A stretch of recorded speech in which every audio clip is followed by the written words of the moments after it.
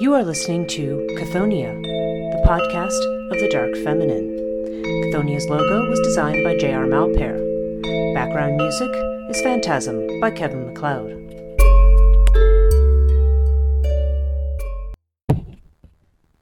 Hello and welcome to Chthoniya. I'm your host, Breach Burke, and this week, as we are continuing to wind down the Mahavidya series, we're going to talk about Bhagalamukhi, the goddess who is known as the Paralyzer. Now, Bhagalamukhi's, she's somewhat interesting among the Tantric deities because she's the least well understood, I think. Her name means Bhagala, has to do with, or comes from the word baka, which means crane, and mukhi is face. So the idea is she's a woman with a face like a crane. However, there isn't any place where she's actually portrayed as having a face like a crane. So it's not entirely, there's some possible thoughts on that Kinsley has about why she might be associated with cranes. So we'll get into that. But her other association is with the color yellow. For whatever reason, Bhagalamukhi is, when she is worshipped, it is always through the offering of yellow objects or of spices like turmeric, which are yellow. And again, her association with yellow is also not clear. We're going to look at some of her origin myths first. And in her origin myths, there's as you can see, those are also vastly different and also do not seem to be connected in any way. So we can say that she is primarily associated with the god Vishnu. Vishnu is the one who supposedly brings her up when he prays to Lalita Tripura Sundari. Okay, and she is known as the Paralyzer because in most images of her, she is sitting on top of a corpse in her yellow garments. And there is a demon at her knees, down on her knees, and she is holding onto his tongue. And sometimes also, there's a sense that he's being pulled by the hair, but she holds onto his tongue. So in other words, she's paralyzing the speech, saying, stopping someone from speaking. Okay. Now, some say that rather than Bhagala, the word should be Vagala, which has to do with a bridle or the holding of the tongue. But see that doesn't really jive with the Mukhi part of it. That's really funny. Somebody tried to call me. It has to do with the Mukhi part of it because Mukhi again has to do with face. So bridal face. I mean that might have to do with the demon, but that doesn't have to do with the goddess. So it's not. Let's just say the Vagala connection is questionable, even though there's some scholars who think that was probably the original term that somehow got corrupted in some fashion. It doesn't really make any more sense than anything else. I think they said there are 3 images of her that maybe show her with the face of a crane, but strictly speaking, that is not part of her iconography. And she is also said to be the giver of the 8 siddhis in Tantra, which we will talk about. So this is her, and siddhis, of course, are sort of magical powers. And most of them have to do with paralyzing or overcoming your enemy. Okay, so she is definitely a goddess associated with this, how can I put it?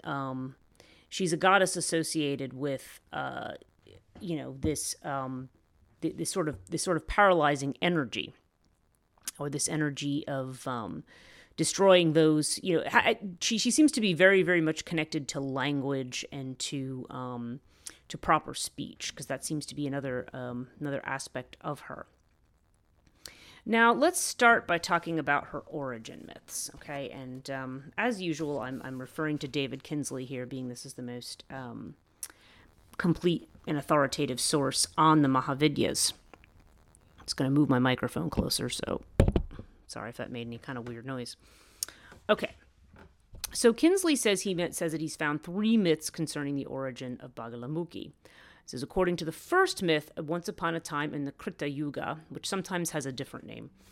Sometimes it's called the Satya Yuga, or the Satya Yuga. A cosmic storm threatened to destroy the universe.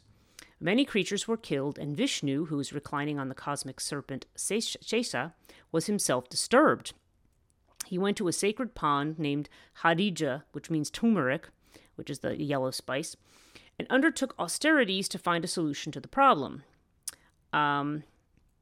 It's noted here, too, that sometimes Vishnu is referred to by the name Pitorambara, which is also another name of Bhagalamukhi. Pitorambara means the one who wears yellow clothes. So she's sometimes referred to as Pitambara Devi. Okay? So there's another very intimate connection to Vishnu there. He prays to Tripura Sundari, who appears and lit up the entire world with her presence. She brought forth Bhagalamukhi, who sported in that pond of turmeric, and then calmed the storm with her great powers. Okay, so Bhagalamukhi ends up calming the storm between the end of the first and second yugas. Now, we're going to talk a little bit about the yugas at the end, and where the color yellow might come in with respect to that. Okay. Now, in the second myth about her, a demon named Madan undertakes austerities and wins the boon of Vaksiddhi, according to which anything he says comes about. Well, I don't know if that would be nice siddhi to have or not. Sometimes we say have things come out of our mouths, and we're like, oops, really wish we didn't say that. But in any case, he causes a lot of mischief with this siddhi, and the gods become enraged with the kind of damage that this demon does, so they worship Bhagalamukhi. She stops the demon's rampage by taking a hold of his tongue and stilling his speech. Before she could kill him, however, he asked to be worshipped with her, and she relented. That is why he is depicted with her. So, again, on the the YouTube version of this video, of this podcast, wow, it's late in the afternoon, and it clearly shows. You have, Bhagalamukhi is frequently shown with this demon at her knees, and she's either, the one image I'm looking at now, she's actually holding on to his hair, but typically she is holding on to his tongue. So when she is worshipped in that image, you see the image of Madan along with her. Okay, so this third myth touches on the origins of both Bhagalamukhi and Dhumavati. Now, if we remember, Dhumavati is the widow goddess, and she becomes, she exists because she is sort of a form of Shakti or Parvati who swallows Shiva. And once she disgorges Shiva, he becomes angry with her, and, it is though, well, since you were going to kill your husband, you are going to live as a widow. So it's the same story where Shiva's living on Mount Kailasa with Parvati. She becomes hungry. Her body becomes racked with pain. She complains. Who asks for something to eat? "Oh, Shiva, give me some food, for I am famished." Shiva tells her to be patient and wait a bit, after which he would give her anything she wanted. But having said this, Shiva ignored her and went back to doing yoga. She appealed to him again, saying she was desperate for food. He again asked her to wait a while. She protested she could not wait. She was starving to death. While he was still uncooperative, she put Shiva himself into her mouth to devour him. And after a little while, a smoke began to issue from Parvati's body. This smoke was her Maya, the magic power of illusion. Then Shiva emerged from Parvati, saying, "Listen, O goddess, woman without a husband, as you just were, is called a widow and must strip herself of the adornments and marks of a married woman. That woman, you, who left her husband by swallowing him, will be known as Bhagalamukhi, and the smoke that came for her will be known as the goddess Dhumavati." Okay, so that's kind of the idea, because again, normally we associate Bhagalamukhi with Vishnu. In this case, we have her associated with Shiva, but as the one who devours Shiva. So that's it's hard to know what to quite think about that, because as Kinsley notes, this is very, very strange, because none of these versions of these different stories, they all seem to be very vastly different, and they don't seem to come together in any kind of fashion that really sort of unifies this goddess. It's like she's she's sort of, it creates a great mystery as to what her what her core symbolism and what her significance is, other than the crane, the color yellow, and the widowhood part. I don't know, other than that one story, there doesn't seem to be any other discussion. Now, just to follow up with Kinsley, by way of explanation, he says these three myths are so dissimilar, it's difficult to think of them as variants of each other. They seem to represent three different meditations on Bhagalamukhi's origin. Okay, in the first, she's associated with Vishnu and plays a role similar to an avatar. That is, a cosmic crisis arises and Vishnu initiates action to meet it. Bhagala emerges to restore cosmic stability. Okay. In the second myth, she's propitiated by the gods and who rescue a world from a power-crazed demon whose very words can kill and destroy. Now, this is actually in line with a lot of the Mahavidyas who seem to have this sort of demon-slaying role in this case, it's by paralyzing him and by paralyzing his speech. Okay, and that is the thing she is most known for being associated with. And so she gives the Vaksiddhi, but apparently she also here takes it away. And in this third myth, again, as a role of Shiva's wife, that fits in with the whole idea of, in a way, of the Mahavidyas as being manifestations of Parvati, Shiva's wife. Okay, so just as Dhumavati is a manifestation, so is Bhagalamukhi. So she sort of represents that widowhood, that devouring aspect, So, and actually the suggestion here is that may be where some of the crane association comes from, because when the crane eats, it swallows its prey whole. So that may be her association with the crane. Okay, but we're not 100% sure about that. Okay. So if we... Okay, so again, she's also referred to as Pitambara Devi. And, Kinsley talks about the Vagala difference. So there's that, he says, and he mentions that what's troubling about interpreting Bhagalamukhi as meaning crane-faced is that she's rarely shown with a bird. In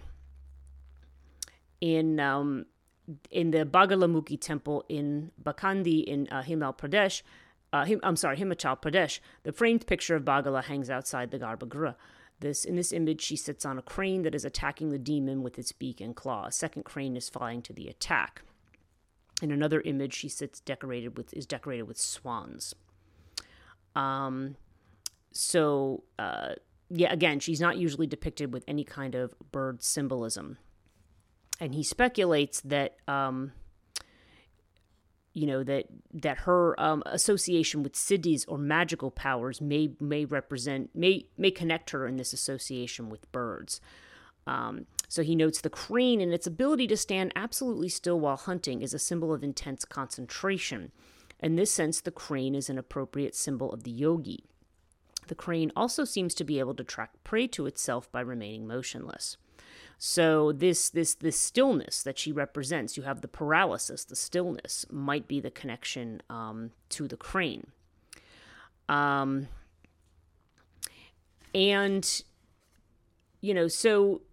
the yellow part, it's very clear that in her worship that yellow objects and yellow offerings are offered. But again, its connection to her in terms of any of the stories connected with her is not clear. And he mentions Mahant Ramashankar Tripathi told him that women in the South India wear yellow and that is an auspicious color. He suggested the yellow symbolized the sun and gold. And the lust for money paralyzes people, hence Bhagalamukhi's ability to paralyze, and that the sight of yellow, which represents gold, has the same effect. So you might be looking at Bhagalamukhi as that, if we see her as an aspect of the divine feminine, as that that ability to attract, that sort of initial sting of the anima, if you will, in Jungian terms. That yellow represents this initial, when one falls in love, that initial feeling of paralysis or helplessness that one might have. Bhagalamukhi might represent that sort of mysterious aspect of the feminine, okay, and that sort of ability to stay still. But again, there's nothing that absolutely definitively connects that to her, but it does seem like it might be very likely. Now, again, the idea of her seated on a corpse, which makes her similar to, certainly goddesses like Kali and Tara who stand on a corpse, or goddesses like Chamunda who do sit or have a corpse as their seat.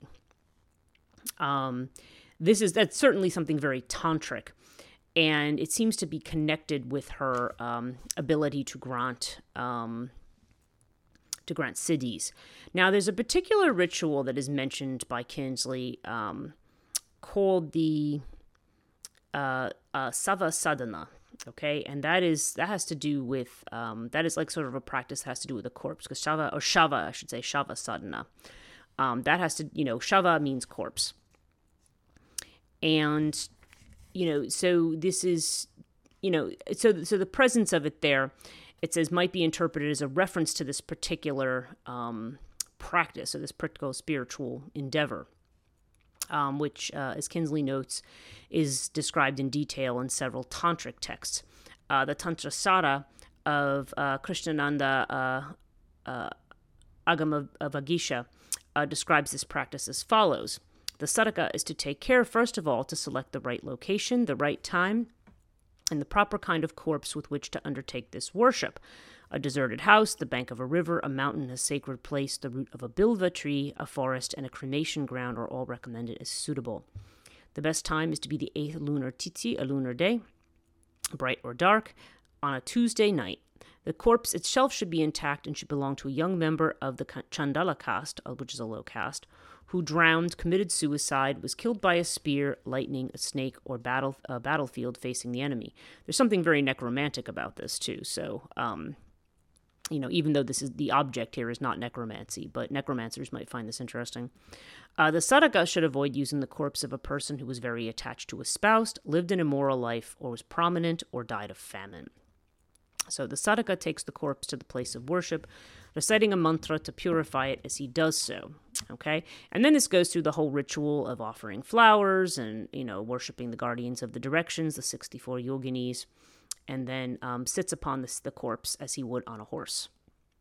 And then he expresses his desire and so forth. Now the connection to Bhagalamukhi, it says that she is, the images of Bhagalamukhi is seated on a corpse while pulling the tongue of an enemy, and that might relate to the theme of the Shava Sadhana, because in the Tantric text, they suggest that the corpse might become animated and become agitated and become aggressive towards the sadhak. So this particular sadhaka stresses the importance of remaining fearless in such circumstances. This is again Kinsley. And facing and overcoming the corpse's spirit, or the spirit possessing the corpse. And in this description, it says this person describing their own experience with the ritual. It says how he's instructed to deal with the eventuality of the corpse becoming enlivened. It says, the old man had warned me that if she, the corpse in this case was a female, tried to get up, I should knock her down and pin her firmly. He was also warned that the corpse often begins to growl and scream at the sadhaka who is seeking to control it. In Tibetan Buddhist Tantric corpse sadhana, or called chod rites, the adept is warned that if the corpse comes to life, it must be subdued, which may involve biting off the protruding tongue before the ghost can devour the adept. Now that's interesting, because now we have the imagery of devouring on both sides. Bhagalamukhi as the devourer, as the devouring Parvati, and then the idea of the corpse that might devour if the tongue is not stilled or cut off. Okay, so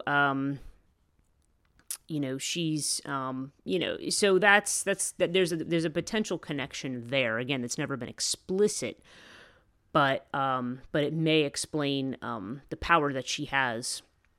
Because these rituals are performed to achieve certain siddhis. So if that is actually if someone's trying to achieve a certain knowledge from the dead, he also talks about a goddess called Karnapisachi, who lives in the heart of a corpse. She favors a successful sadhaka by coming invisibly to him and whispering in his ear the correct answer to any question. Now that sounds very much like necromancy, because the idea is that the corpse or the ghoul or the whatever's left. Certainly, this is a very ancient idea. You certainly see it in ancient Greece. That the dead, and it was all in the Near East actually at that time. that the dead have knowledge of the past, present, and future. So whatever else they may be, and generally the dead are considered to be very, very weak. The dead are considered to be to have that knowledge. So this is really a necromantic ritual where it says, ascending her, getting her power, the Sadhaka can go anywhere and see the past, present, and future. And he indicates that this deity might be summoned or commanded through the Shava Sadhana, and whom the aspirant seeks to contact through this rite. Karnapisachi is also described and discussed by contemporary tantric practitioner as a deity whom one encounters in the cremation ground and from whom one may obtain knowledge of the present and the past. And again, they're talking about it as shamanistic, but it's also necromantic. So Bhagalamukhi has this kind of association with necromancy in this aspect. And she is a, so that's very, very interesting. There's the, there's the devouring aspect. There's the, the granting of these cities or powers. And, there's this association, but nonetheless, and there's also that association with auspiciousness. It occurs to me, too, that the color yellow in that sense may have to do with, the color yellow may have to do with sort of material wealth or material gain. So certainly if the siddhis have to do with powers over either individuals or circumstances in the material world, as the grantor of siddhis, that might also have its own connotations of at least materiality, abundance, or auspiciousness. And also, again, this sort of knowledge of the future that comes traditionally, again, from the dead in this particular understanding of things. And those who are more interested in necromancy and the connection between these kinds of underworld spirits and prophecy might find that an interesting avenue to explore. So my own reflections on Bhagalamukhi, and this is somewhat short, mainly because there's a very limited amount of information that's sort of available here, other than these kinds of conjectured associations and from what we do know about Bhagalamukhi worship in the temples.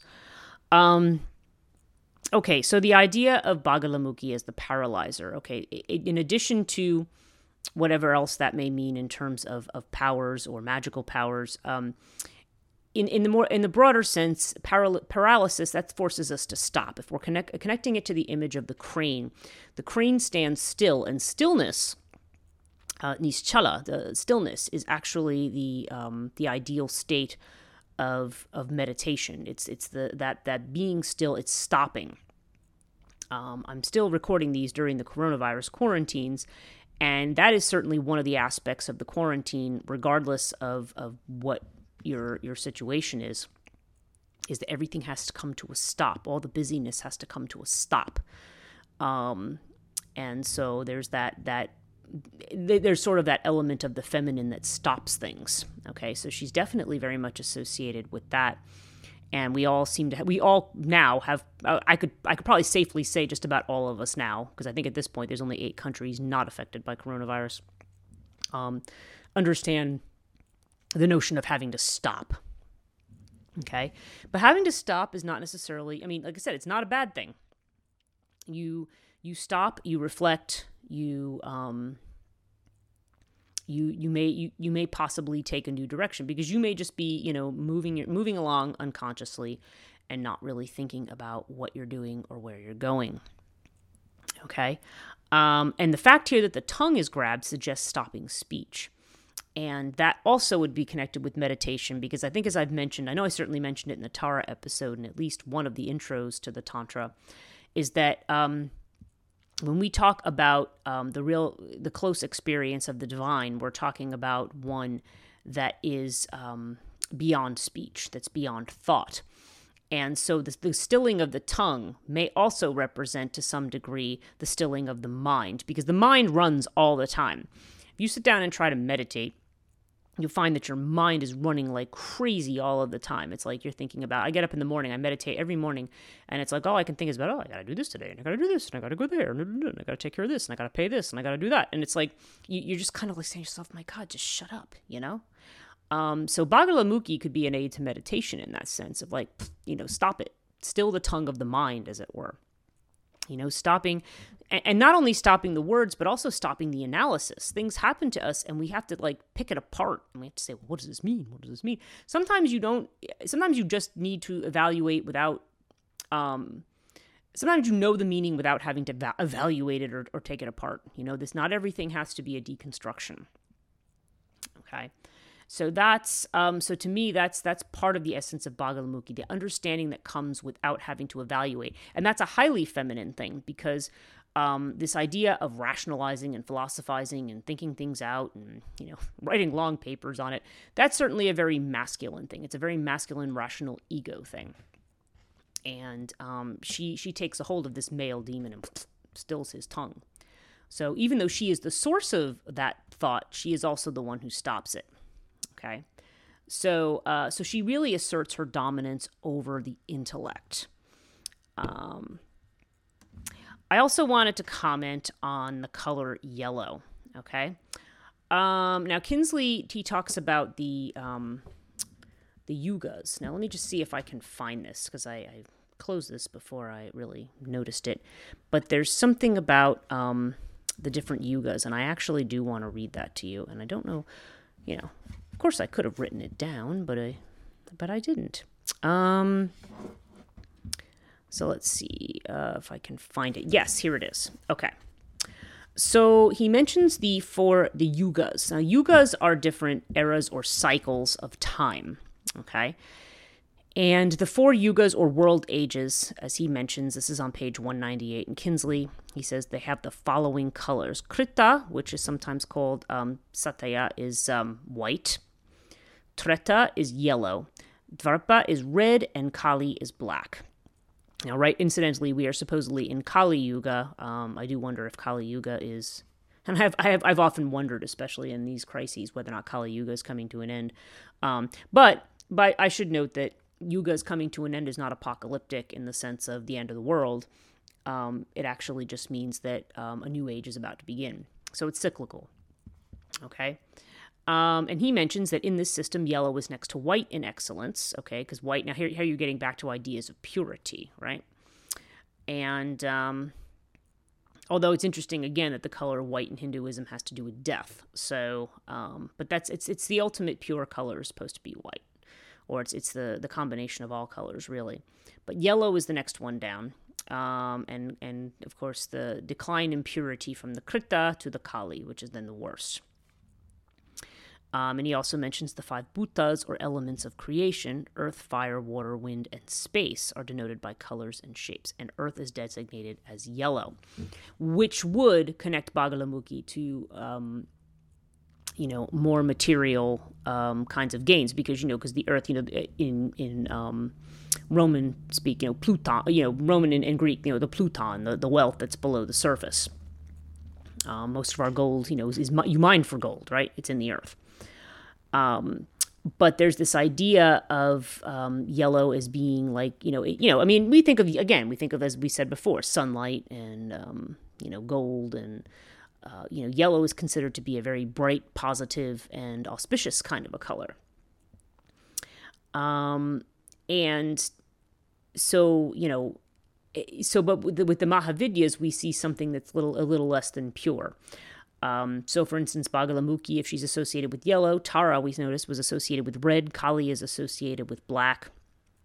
They represent these other elements that are not perhaps spiritually pure. And when I think of that as being close to the essence of consciousness, or the simplest. Maybe I don't like the word pure. Maybe I like the idea of it being the simplest. It embodies everything, but in the simplest form, and becomes more complex as we go through the ages. But that's just how it goes. I mean, it goes from one to the other, and it's not like we're going from good to evil. Again, you want to get those ideas out of your head.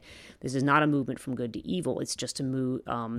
there's different kinds of difficulties and excesses in each of the yugas.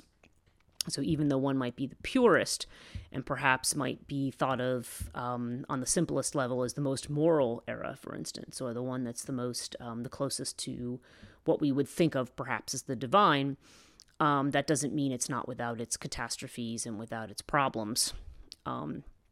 It's kind of like the ages that they talk about in Hesiod and in Ovid, the ages of man. Usually it's gold, silver, bronze, and iron, or in Hesiod it's gold, silver, bronze, heroes, and iron. The age of heroes, by the way, is where the Nephilim are supposed to come from in the Bible as well. There's some interpretation that says the Nephilim mentioned in just before the Noah story in Exodus actually refer to the demigods, the heroes of the Trojan War. Interesting idea. One you might want to look up at some point if that little side tangent interests you. But if Bhagalamukhi is associated with yellow, then she'd be associated with the Treta Yuga, okay? And in this one, the power of the humans that exist in it diminishes slightly. It says, kings and Brahmins need to actively fulfill their desires instead of mere fiat of will. People grow more materialistic and less inclined towards spirituality. Wars break out frequently and climate changes become commonplace, giving rise to deserts and oceans. Okay, so Treta Yuga is one step down from Krita Yuga. I'm sorry, I'm combining the two names. And as they say, this was, again, I saw this, I was reading this in a explanation of the yugas. They said, despite these seemingly negative effects, the Treta Yuga also brought knowledge of universal magnetism. This knowledge allowed humans to understand the forces of nature and the true nature of the universe. Agriculture and mining came into existence, along with norms and rules to keep society under control. So what does that mean then? This is the Treta Yuga is where we get what? Science, and where we get law. And if I'm going to compare it to Western religion, this is the period of time where we move from, at least in some anthropological thinking, from magical thought to religious thought. With religion, where you have a hierarchy, where you have a king, where you have a structure, and where you have a religious system that mirrors that's very similarly hierarchical. And science mirrors that too. Alan Watts has a wonderful lecture on the ceramic and fully automatic models of the universe. He says in the ceramic model, and this basically characterizes the West. In the ceramic model, the world is made. And the creator is like, we even see it in Genesis, man is made out of clay, And it's in other mythologies as well. But the idea of the creator as the maker, also becomes the king. And we see this translated into versions of Christianity, certain versions of Protestantism. You see the Protestant churches look like courtrooms, and sometimes the ministers used to dress like judges. I don't know that they do anymore, but certainly the traditional ministerial outfit was definitely meant to look like that of a judge. So, so this idea of law, and science picks up the idea of laws. We talk about scientific law, laws of physics, the laws of, there's the idea that there is some kind of an order and some kind of a law. The only difference is, as Alan Watts notes, he said in the fully automatic model, you just take the idea of this creator king person out of it, but it's the same model. Okay, and this seems to come from the Treta Yuga, and that's interesting because that's kind of one step down from what's considered to be the purest and the closest to the purely spiritual. Okay, so now Bhagalamukhi in the Treta Yuga, her association with the color yellow, and perhaps with that as the color of this yuga. And again, there's no writing that supports this. This is just kind of reflecting on the correspondences and the associations here.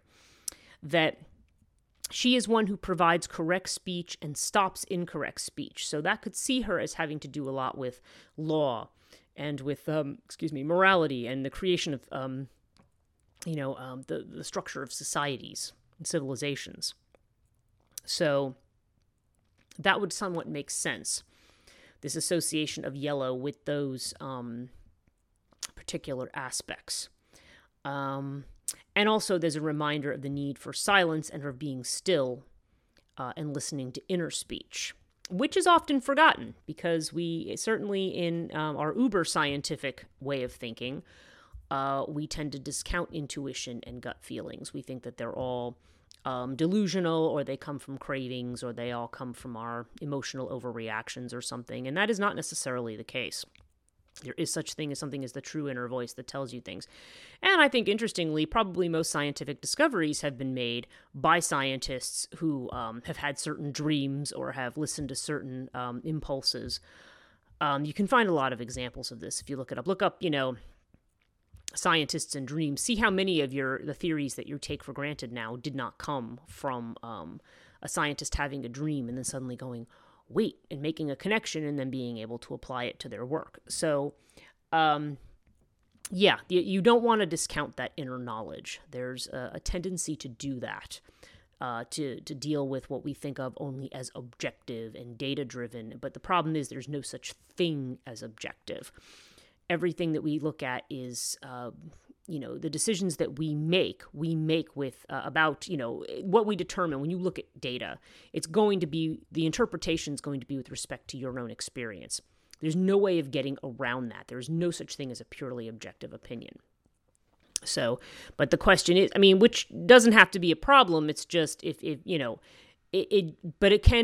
doesn't make the sciences quite as pure as they like to appear to be in terms of the search for what they think of as truth. Okay. And again, it's not that certain truths can't be arrived at by science. Certainly they are. But remember, science is just about looking for patterns. And there's not really any necessity that those patterns have to occur. There are anomalies to those patterns, and we just tend to dismiss those as somehow being, delusional or a mistake or an error. And it's like, aberrations happen.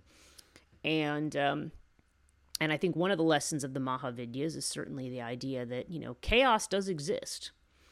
You can't, anybody who's a chaos magician out there, they know that, chaos is not, it's better not to be stuck in patterns. It's better not to be stuck in causal patterns all the times and causal assumptions. And again, that's a very Zen Buddhist idea, going back to Buddhism. The Zen master is somebody who's, doesn't expect anything and is prepared for anything, because they don't make causal assumptions.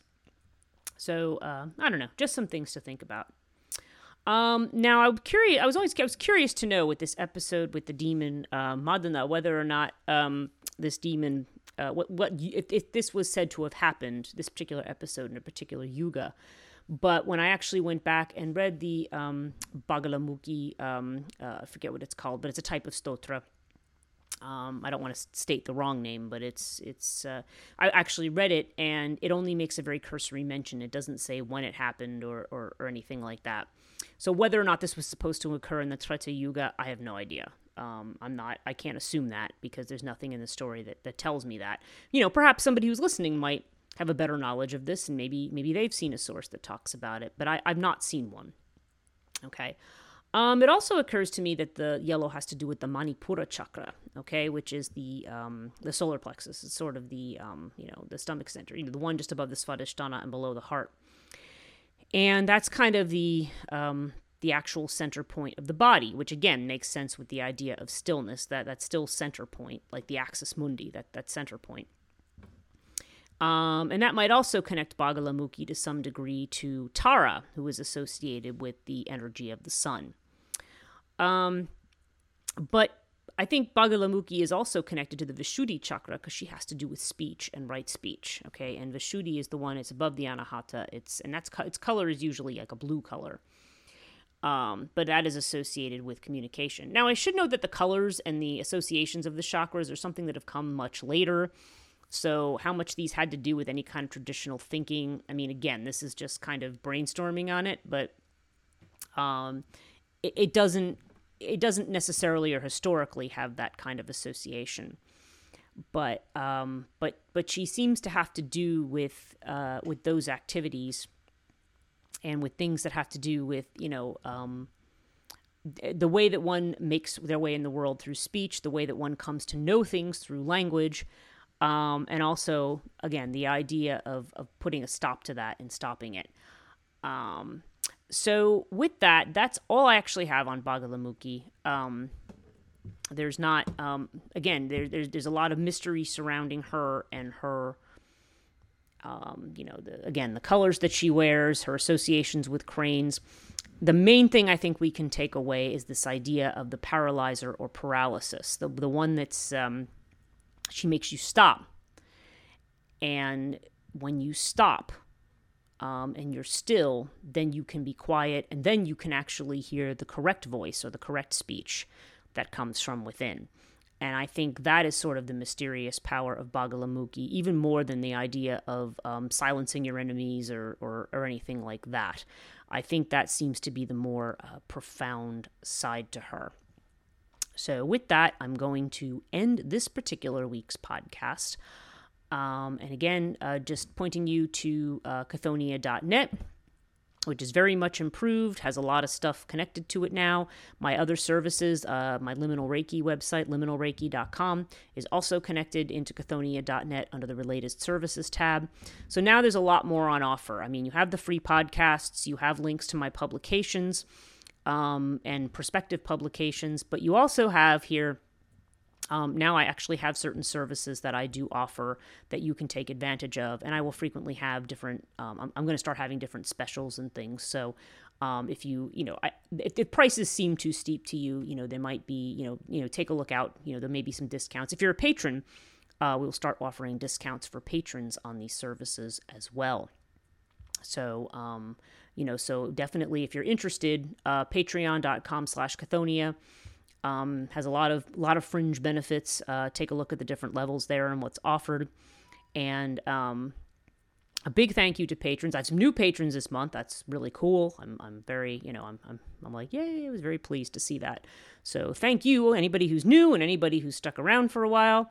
I really appreciate you supporting my work. If you don't want to get involved in Patreon every month, and I realize, especially those who have their own Patreon, it's a real pain in the neck to join somebody else's Patreon because basically they take their dues out of any money you earn from anybody else.